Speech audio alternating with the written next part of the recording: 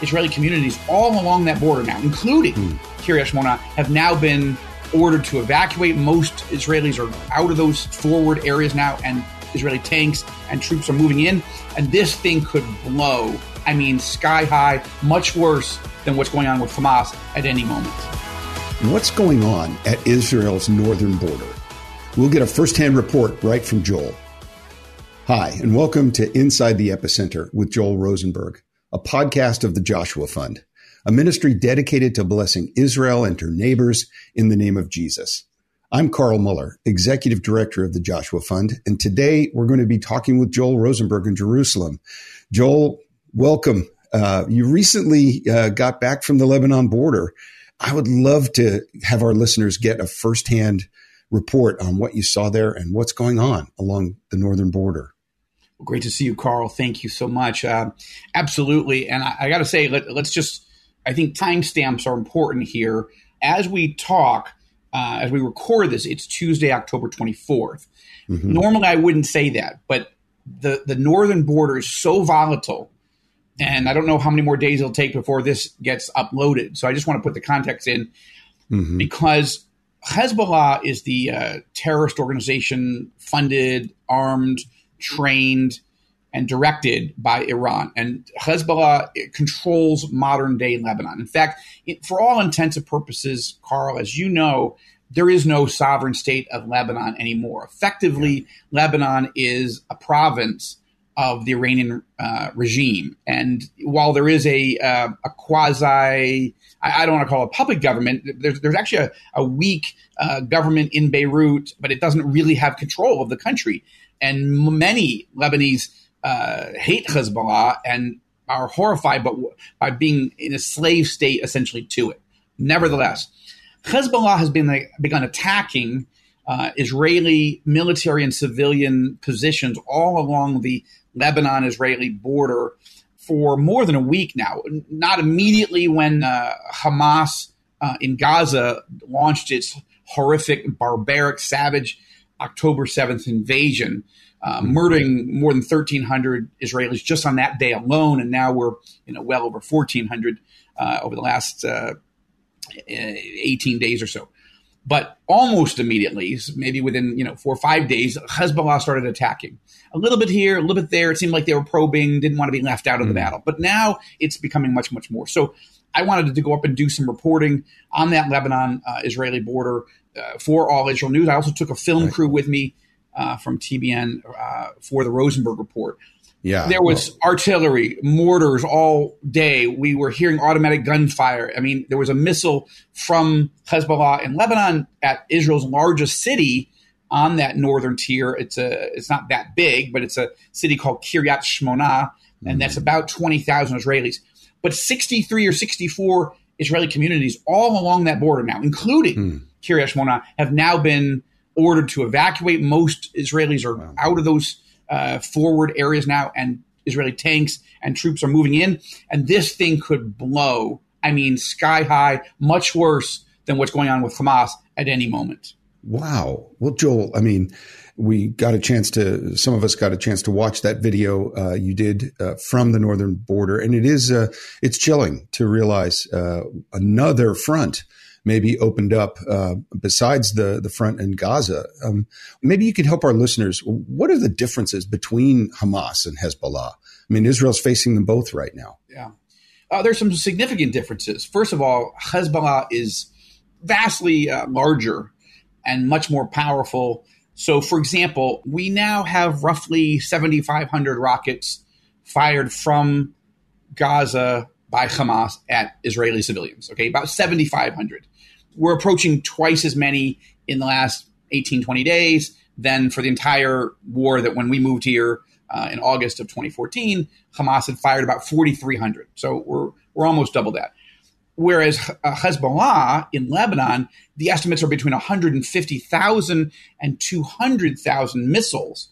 There's a distinction, right? Missiles are much more powerful, they're much bigger, much more firepower, and many, but not all, of Hezbollah missiles, all produced in Iran, have precision guidance. So if they want to fire at a hospital, they can fire at a hospital. If they want to fire at a power station or an oil storage facility or an electrical plant or the Knesset or, the American embassy or wherever, they can do it. Now, Israel does have layered, multi-tiered missile defense systems, the Patriot, and then the Arrow anti-missile system. And there are 3 levels of that: Arrow 1, Arrow 2, Arrow 3, depending on the arc of that missile.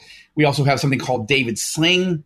We now have something called the Iron Laser, or the Laser Dome, which hasn't been tested in battle yet, but it has been tested as. So the question is, do you have to fire a missile, or can you just fire a laser at something? Yeah. And then, of course, there's Iron Dome, also more for the shorter range rockets. So in terms of magnitude, it's generally estimated that Hamas has about 20,000 total. So they're approaching about 45% of their known capacity. Okay. And by the way, in recent days, the number of rocket attacks have actually started to drop. And the number of failures of Hamas rockets, meaning they go up, but they come right down on top of Palestinians in Gaza, that's been increasing to about 1 in 5 Hamas rockets now. But Hezbollah is much more powerful. That's the first thing, the size, the magnitude. But the second thing is, this is important for our Inside the Epicenter listeners and viewers to understand. Hamas is actually a Sunni radical Islamist terror organization. Okay. It's specifically an offshoot or a subsidiary of the original Sunni Islamist radical terror organization out of Egypt that started in the early 1920s, known as the Muslim Brotherhood, which is illegal, an organization that's a terrorist organization that's illegal in Egypt, in Jordan, in Saudi Arabia, in Bahrain, in the United Arab Emirates, and throughout the region. So, but Hezbollah is not Sunni. It's Shia Islamist, and I wouldn't call it radical Islamist. I would call it apocalyptic Islamist. What do I mean by that? I mean, it's run by a man named Sheikh Hassan Nasrallah, who has the same apocalyptic end times genocidal theology and eschatology as Iran's Grand Ayatollah, the supreme leader, Ali Khamenei. So both organizations are genocidal, no question. They want to eradicate every Jew, every Christian, and every Muslim that doesn't agree with them in what they call, occupied Palestine, and we would know as biblical Israel. But Hezbollah is driven by an apocalyptic eschatology that really drives their belief that this is the end of days, and if they wipe out all the Jews and Christians here, they will help usher in the literal judgment day and the arrival of the Mahdi, or the 12th Imam. This is known as their Islamic Messiah, and Jesus is supposed to come with the Mahdi at the end of days, and Jesus is the deputy. He's not the King of Kings. He's not the Lord of Lords. He's the deputy that forces everybody in the world to submit to this brand of genocidal apocalyptic Islamism, or Jesus kills us all. So it's important to understand this is a pathology. It's a sick, and there's no way to deter them. And this is what terrifies Israelis right now, especially on that northern tier. Yeah, well, I got to tell you, it's chilling to think about the different types of threats. I mean, we've been told and that the Gazans are motivated by hatred of Israel from a political and geographical standpoint. Hamas. But what you're talking Gaza that's Hamas. Hamas. Yeah, just to be clear. Right. Yeah. But you're talking about Hezbollah is actually motivated by a theological viewpoint, an eschatological viewpoint that says they both are theological. Yeah.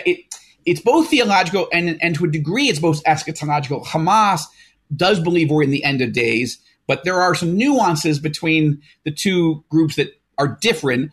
I would say Hezbollah is actually crazier and vastly more dangerous, which when you look at the butchery, the savagery of Hamas, you think, well, how is that even possible? Well, it's possible, and that's why all the people that I was interviewing along that Israeli northern border, including 2 former lieutenant colonels in the Israeli Defense Forces and intelligence, and numerous other experts on Hezbollah, said, look, we're terrified because right now Israel is evacuating these northern communities. Okay, well, that's good.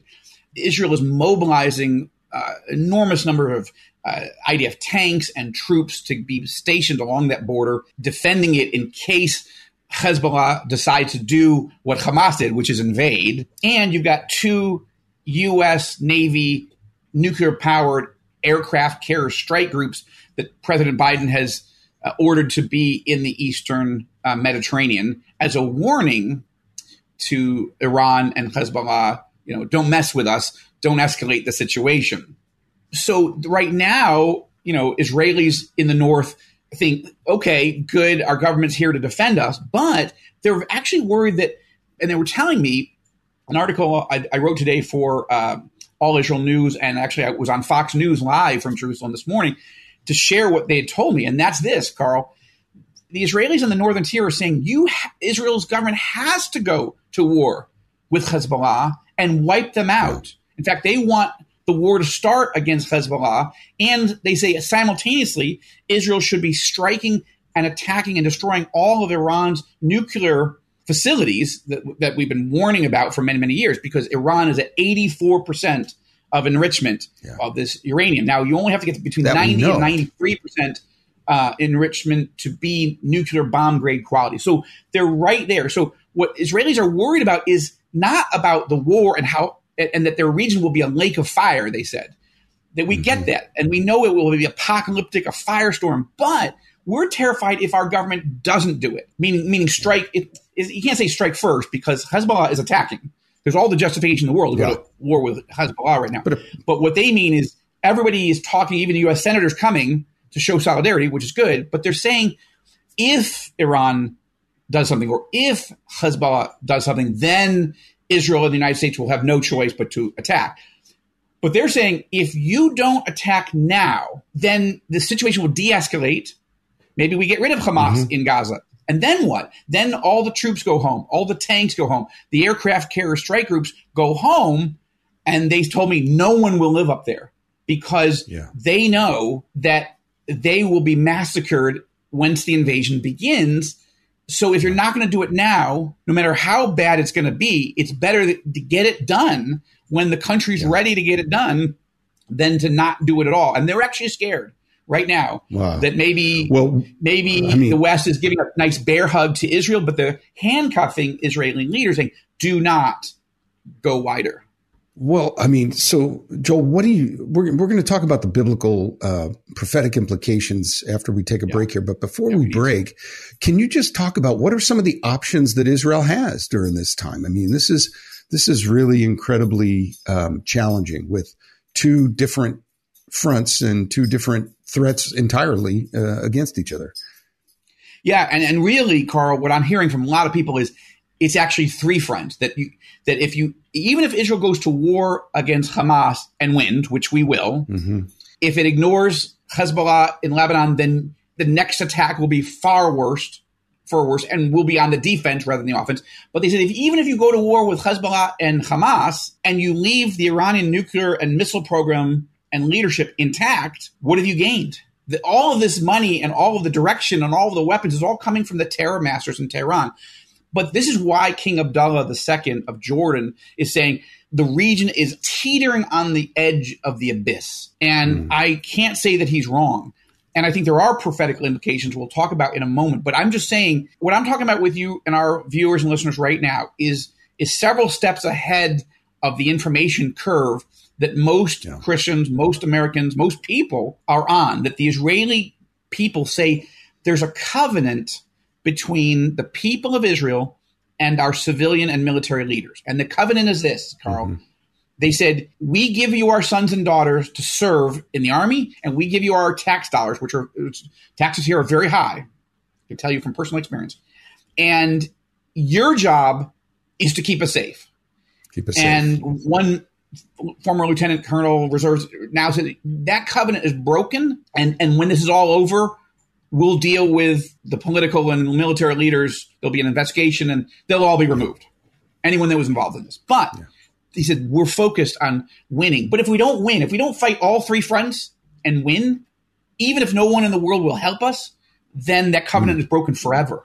That was some of the, honestly, yesterday when I was up on that border and talking to 4 different experts all along that border, it was the most sobering day I've had since the attack began. And I have to say, I've been not knowing how to pray. I'm not advocating this. I want to be clear.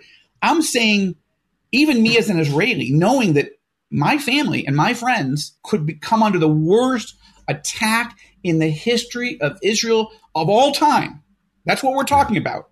Of all time, biblical times and Israel time. If we don't do it, then it could go nuclear. As one woman who's a former lieutenant colonel herself in the IDF intelligence, she said to me, I don't know how to pray. I pray for peace and I pray for victory, but should we take that punch, the 2 punches, or do we let ourselves wait? She says, I feel like we're going to be slaughtered if we don't, but we're going to be devastated if we do. That's right, Joel. We have so much to pray for, and we need to take a break right now, but we're going to come back and we're going to talk about the prophetic implications and what we can do legitimately and earnestly in this really incredible crisis.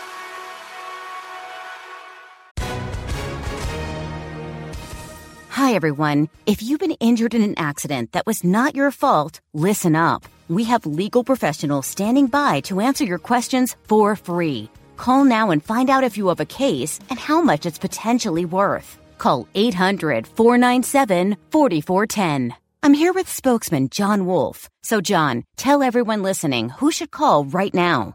Well, Maria, first off, thank you for having me here. It's always nice to answer the listeners' questions. Now, as far as who should call in, anyone who's been injured in an accident and think you deserve compensation, give us a call right now. 800-497-4410. You'll find out if you have a case and how much it's potentially worth. Thanks, John. You heard it, folks. Take advantage of this opportunity and call now. 800-497-4410. Advertisement sponsored by Legal Help Center. May not be available in all states. Our verse of the day today is found in Isaiah chapter 60, verses 13 to 14. The glory of Lebanon will come to you, the juniper, the fir, and the cypress together, to adorn my sanctuary, and I will glorify the place for my feet. The children of your oppressors will come bowing before you. All who despise you will bow down at your feet, and will call you the city of the Lord, Zion of the Holy One of Israel. Our prayer requests today are, number one, to pray that God will bring peace to Israel on the northern border, and pray that the people of Lebanon will be liberated from their political and religious oppression. Well, Joel, we're back, and this has been heavy stuff. And how are you doing right now? How are you handling and holding up? I see you on news. I see you on All Israel News. I see you on TBN and Fox News and CNN. I mean, it's been a whirlwind. How are you doing, and how's your family doing? Well, I guess I would say we're holding up. I mean, God is being merciful. There's no question. We're going through grief, but we don't have time to just be grieving, right? We have more than 1,400 Israelis dead, somewhere on the order of 5,000 wounded, some of them very severely wounded. You have probably tens of thousands, if not hundreds of thousands, psychologically wounded, beyond maybe millions at this point. I mean, and we're talking about Israel's darkest hour. We're talking about the worst slaughter of Jews ever since the Holocaust. So the grief is just heavy and it's exhausting, but you have to keep strengthening yourself in the Lord. This is what I think we've talked about this on. Well, I've talked about it with many. I forget if we talked about it on this program, but 1 Samuel 30 might be worth doing a whole program on this, where David and the mighty men are living in a place called Ziklag. Ziklag is is a city that's right on the border between Israel and Gaza. Okay, and David and the mighty men go off to fight one of Israel's enemies, and the Amalekites, one of the historic, hated evil peoples that kept attacking Israel, they come and attack David's city of Ziklag. They burn it to the ground, and they take everybody hostage. And when David and the mighty men come back and they see what's happened, all their families have been taken hostage and taken off, they don't know where, and the city is a smoldering, blazing wreckage. It says they wept so hard that they ultimately couldn't weep anymore. They didn't have the strength to weep anymore. And then the text says that David strengthened himself in the Lord. Like he just went to the word and he went to prayer and worship, because he knew, I have to be ready to mobilize this army to fight. We cannot just give up. But he asked the Lord twice, Lord, should I pursue them? Like he didn't just run off and just, sort of half-cocked, full of rage and grief, just to bring vengeance. He said, Lord, should I do this? Or is it just a lost cause? Like when he prayed for his own child, right? When he had that adulterous affair, horribly, with Bathsheba, and then the baby is born but is so ill, and he's praying and praying and praying, but the baby dies, and then he gets up and sort of cleans himself up and goes on, and everybody's like, well, what are you doing? You wouldn't even eat when the baby was ill, but now the baby's dead, you're okay? He said, well, there was a chance then, but now there's not a chance, so I have to just move on, essentially. I'm paraphrasing, of course. But anyway, so this was one of those moments. So the reason I say it is because I've been just sort of camped out in this passage for the last 10 days. I mean, that's not the only thing I'm reading, but I'm just going back to it, trying to understand it. Anyway, I'm saying that because we're trying to strengthen ourselves in the Lord. We're trying to stay focused on the unique, specific task. Obviously, Lynn and the rest of our family and the whole Joshua Fund Israeli team is doing humanitarian relief basically around the clock. One of my sons, Jacob, just flew in today to help with that, as well as help with All Israel News. And just, he's still studying in college in the United States as a junior, but he just said, I can't let this go on without coming to help. So we just picked him up a few hours ago. Wow. And you're right. I'm doing, the New York Times, Fox News, Newsmax, TBN, CBN, everything. But it's, you're dealing with grief and anger. Yeah. You're trying to manage anger so it's not unholy, and you're just trying to not get through the day. That's not but do the next thing that you have to do that the Lord has called you to. I feel a great sense of purpose. We all do, but it's pushing us well beyond our natural human limits. So. Well, Joel, we're all praying for you and with you. And for all of our friends and people we see on the television, just to keep Israel in prayer is one of our major focuses. But for you and your family, we feel the prayers of you and the whole Joshua Fund board, the whole Joshua Fund team, and the Joshua Fund family, the prayer warriors, the givers worldwide. That is honestly that's what's up holding up our hands right now. Because I think naturally we couldn't do this. It's the darkness here. It's dark. Yeah. I mean, evil. Satan has been unleashed in a way that God has not let him be unleashed on us since the Holocaust. So that is a stunning thing to be in a place in this moment of history, and hard enough to watch it if you love Israel from a distance, but to go through it is particularly hard. But we're so grateful for everybody that's praying and we're saying, all right, how do I help? Can I write a check? Can I send funds? And fortunately, people are doing that. And I wanted to say thank you to all of our viewers and listeners. You are being so generous, and we just want to put a light touch on this because the needs are almost daily vastly outpacing the money that's coming in. The burn rate on the relief needs just for right now, much less even trying to recover, and much less for the war that seems to be coming in the north, but for a miracle of God. Yeah. So I don't want people to think, all right, well, at least they have what they need. Well, the Lord will be the judge of that, right? But right now we'd say we're super grateful, but please don't stop because the needs are just multiplying beyond anything we've been through in the Joshua. And we've been doing this 17 years, lots of wars, nothing like this. Nothing like this. And you've said it so many times, we can actually, anticipate much greater needs coming in the weeks and months ahead because of the trauma and the reality and the potential devastation of two-fronted wars in a very small territory like Israel. But Joel, let's step back for a moment from the political, and I so appreciate you sharing about your family and just giving us that insight. Thank you for asking, because it means a lot to us. It means a lot to us.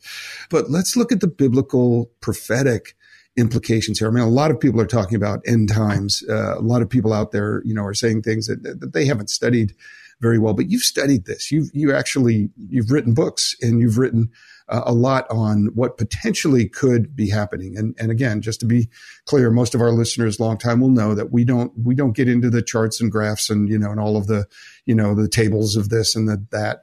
What we do say and what you say often and very, very well is, look, here are some indicators. Here's some vectors. And as you've said, the chess pieces are on the chessboard.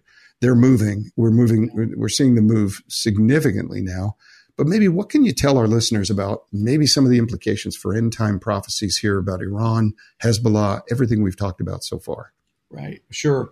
And I think our next podcast needs to be entirely about this, but I'll give the sort of a brief version because it's hard to listen to all we just talked about and not say, all right, how do we put that in a biblical context? Let me just say one thing. I'm not opposed to the graphs and the charts and all the details of the bowls and the trumpets.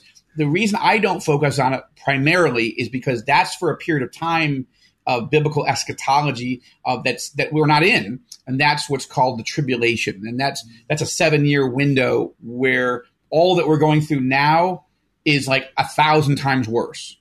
Yeah. But that's something that happens after what the biblical description by Paul and by Jesus is that the church being snatched away, what we come to know the term as the rapture, when we're just snatched away and God says, okay, I'm removing true born again followers of Jesus, not just people who say they're Christian and not just people who go to church, but people that God sovereignly knows they are truly born again. I'm going to just snatch them away in the blink of an eye, that the church, capital C, will just be gone. And then I'm going to start dealing with the rest of the world. With people can come to faith in Jesus after that, but many of them will be martyred as the Antichrist emerges. So There is that period that not only does the book of Revelation go into great detail on, but Old Testament books like Daniel, Isaiah, Jeremiah, Ezekiel, and others, Zechariah, among others, gives a lot of detail. This is not just a New Testament concept. But there are a lot of prophecies that tell us things that are coming before all that. And so here's very quickly. So I would say there's two big possible scenarios that I'm processing, Carl, and I'm just telling you in real time kind of where I am. I would say for the first 16 of the last 18 days, I would say that I've been focusing primarily on when Israel wins, that yes, we're going to have to go fight in Gaza. We don't want to, but we didn't start this war. But we cannot let the butchers who have savaged our people, we can't leave them in power. So Hamas has to go. And then we've been talking about, the Iranian regime and the Iranian nuclear and missile program, that's got to go. And so does the Hezbollah terror threat, 150,000 to 200,000 missiles pointed at our heads. So all that has to go, and that's a horrific war, the biggest maybe ever in the Middle East. But scenario one is we go through that. It's horrible, but Israel wins decisively. And as the smoke clears off the battlefields, suddenly Israel's the strongest power in the region. Suddenly all of our immediate threats and enemies have been vanquished, or at least so humble that they can't throw any more punches right now. And that out of that wreckage, everybody in the region wants to make peace with the most powerful nation in the region, Israel. And the nations come to help us and help us rebuild. And there's an enormous amount of favor. And that sets the stage. That's the period in early or late Ezekiel 37, early Ezekiel 38, before the war of Gog and Magog, where it says Israel's living securely in the land and with enormous prosperity. And everyone's taking a big sigh of relief and going, okay, so things are good now for the foreseeable future. That's a real possibility. And I think I've been focused primarily on that scenario until the last 24 hours. And I'm not saying I'm changing. I'm just saying I'm paying more attention right now to scenario two. And scenario two is that we are in the early stages of Gog and Magog. I'm not saying that we are. Because there are things that are happening right now that aren't in the text. So that's why I highly caution anybody on television, anybody on radio, anybody on the internet, anybody that builds their websites at Area 51 in Roswell, New Mexico, and they're like, wow, this is it. But there's not nearly enough data, Carl, to tell us that we're heading into Ezekiel 38 and 39. But what if we were? What would that mean? It would mean that the period we've just gone through in the last, let's say, 5-6 years has been that the precursor, that in God's sovereign view, Israel has been living securely. So securely that that's the only way you could possibly imagine an Israeli government not having combat forces on the Gaza border. There's a small little fence, but it was easily blown up. But Israel's own government thought, there's an enemy over there, but it's really not a problem. And we're making all these peace treaties. The Abraham Accords are expanding all the things we've talked about since we started inside the epicenter. Like it's all Saudi's going to make peace and all these. It's been so encouraging that the financial investing in the region and all of it. What if God says that's the period that I was talking about as the precursor, and check, all those things are done. And now I'm setting into motion, or I'm letting Satan set into motion the beginnings of Ezekiel 38-39. What would that mean? Well, that would mean Israel's fighting now. But what if, Carl? So let's take a few more moments. What if Israel becomes paralyzed and doesn't attack Iran, doesn't attack Hezbollah, that threat is looming, but the Israeli government is either paralyzed with indecision or fear, or is getting a bear hug publicly from the American government, from today as I'm talking, the French president is here, the British prime minister was here, the German chancellor was here, the Dutch prime minister was here. Like, we've never seen world leaders come to Israel during a war. It's never happened in modern history. So we're seeing that. But what if they're publicly praising us and standing with us, but privately telling Netanyahu and the others, do not expand this thing. I mean, we will cut you off. And this is creating indecision and fear inside the Israeli government. What if that were the case? Now, what if Iran persuades Russia? Listen, this is it. You're our ally, but you're always so pro-Israel up there, Mr. Putin. Come down and help us. Show Israel who's boss. Don't let them do this to the Palestinians, right? And then you'd say, well, Putin's locked in he's losing in Ukraine. He's being humiliated. Why would he send military forces to come help Iran in Lebanon and Syria? Well, the Bible says, remember, that God puts hooks in the jaws of Gog, the euphemistic name for the Russian dictator, and forces him, pulls him out of Russia with his military. Why? Because he's so guilty of sin that God's going to show the supernatural judgment, but he pulls him into a war that Gog doesn't really want to be in order to show that the end has come for Gog and Magog. So, again, those things have not happened yet, but the paralyzation, or the apparent paralyzation of Israel is on people's lips here. They're not sure if Israel's really getting ready to do the right things. Right. They're hopeful.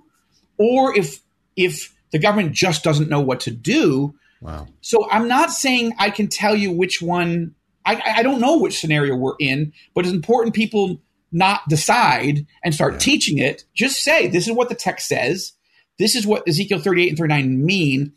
And right now, this is unprecedented, the moment we're in. So it feels prophetic, but we've got to look carefully and wait before we make any conclusions, because otherwise we're just going to bring discredit on the Lord if we're wrong. I mean, he'll still be sovereign, but we'll look like idiots. Well, and that's, of course, how we keep this in balance. But, it is chilling to think about how much of this in Scripture, because we know Scripture is true. We know Scripture has been true, is true, and will be true. So it's chilling to think how much is actually yet to come, and yet so happy to know that you're reading through, praying through, and really understanding what's out there. And I know I speak for a lot of our listeners who tell us, this is the most important thing that we do on this podcast, is to take the current geopolitical events and to connect the dots to the biblical, prophetic, historical, and reality. Check all of those things together. I'm so grateful to have this conversation with you, Joel. We're going to talk about that whole topic about what is this Gaza war, and Hamas and Hezbollah. How does that figure into biblical prophecy? And we're going to look at that in a future podcast. But again, I want to thank you and Lynn so much for your steadfast work on behalf of people in Israel, and for telling the right story. It's really important that you get that word out, and we get to know exactly what God is doing in the episode. Carl, thank you. I appreciate it. And I want to say to these very loyal and gracious listeners and viewers, Carl and I will always be honest with you. Okay. If we know something, we're going to tell you. If we don't know something, we will tell you. And I want you to consider that part of our trust in you, that you're smart people who either know the Lord or want to, and want serious analysis of what's really happening and what it could mean biblically, but you don't want to be spun, and you don't want to be, have your thoughts hijacked by somebody who just decides to lead you sometime and say, I know. And there's a temptation by too many, not all by any means, maybe not even most, but by too many people who teach and study prophecy to think they're supposed to know. But I want to model for all of our viewers and listeners what you and I truly believe, that the word is true, and that's our highest standard. It goes back to the first podcast we ever did, What's an Evangelical? Yeah. The word of God, the Bible, is our highest standard. It's our highest authority. And if we don't know something, then we're in danger of being a false teacher if we try to tell you, oh, this is what it is. And we're not going to do that here. I guess we could get a lot of clickbaity, I don't know, if we were interested in traffic as our main thing, or even donations. We could tell you something that isn't true. We're not going to do that. So instead, we're going to tell you what is known. But here's the main thing, and I just tie it up with this. Because we don't know whether we're in Gog and Magog territory, we go back to what we do know. And what we do know is people are suffering. The church is here. We haven't been raptured. The Joshua Fund has a network of some almost 24 major key ministry allies on the ground who are doing humanitarian relief, caring for people spiritually, physically, financially, emotionally, in every possible way, psychologically. And we're going to keep doing what we can do right now to be the light of the world here in a very dark place, to care for people's needs, and to not worry right now. Are we in the end of the end? Look, it's for a lot of people, it is the end. I mean, they've died, or their families are at risk of dying, and they need to know, how do I know where I go when I die? How do I find peace in this troubled world? Those are questions we can answer biblically right now. And how do I put food on my table and water when I literally don't have a job? I don't have an apartment. I've been moved. My house has been destroyed. My family's been killed. Now what do I do? Those answers we have. That's what Jesus directs us to do, to live in the moment. And in many ways, I'll just close with this, Carl. People are asking me from every direction, and I appreciate all the prophetic questions. We're going to keep answering. I was at church on Saturday. We have church, of course, on Sabbath here. And I don't know, 6, 8, 10. I lost track of how many people came up and asked this question, these set of questions. But I said, listen, I've never embraced more Jesus' words. Don't worry about tomorrow. Yeah. Today has enough trouble of its own. It's not that the questions aren't important. They are. But let's stay focused on literally what's happening right now and doing what we know biblically we're supposed to do at any time, whether it's the end of the end or not. Wow. Well, that is really good advice. And that's a great place to leave this wonderfully interesting podcast. And we're going to come back to this subject again, as you know. So, Joel, thanks again for sharing with us your insights and your perspective. It's such a blessing. Thank you, Carl. Well, if you'd like to learn more about the Joshua Fund, you can visit our website at joshuafund.com. And you can get more there about what God is doing through us in this Middle East region to bless Israel and the neighbors, like Lebanon, in the name of Jesus, and how you can participate in the healing work God is doing in this critical region. And as always, you can check out our show notes for anything you heard on this podcast that you'd like more information on. For Joel Rosenberg, I'm Carl Moeller. Thanks for listening to Inside the Epicenter.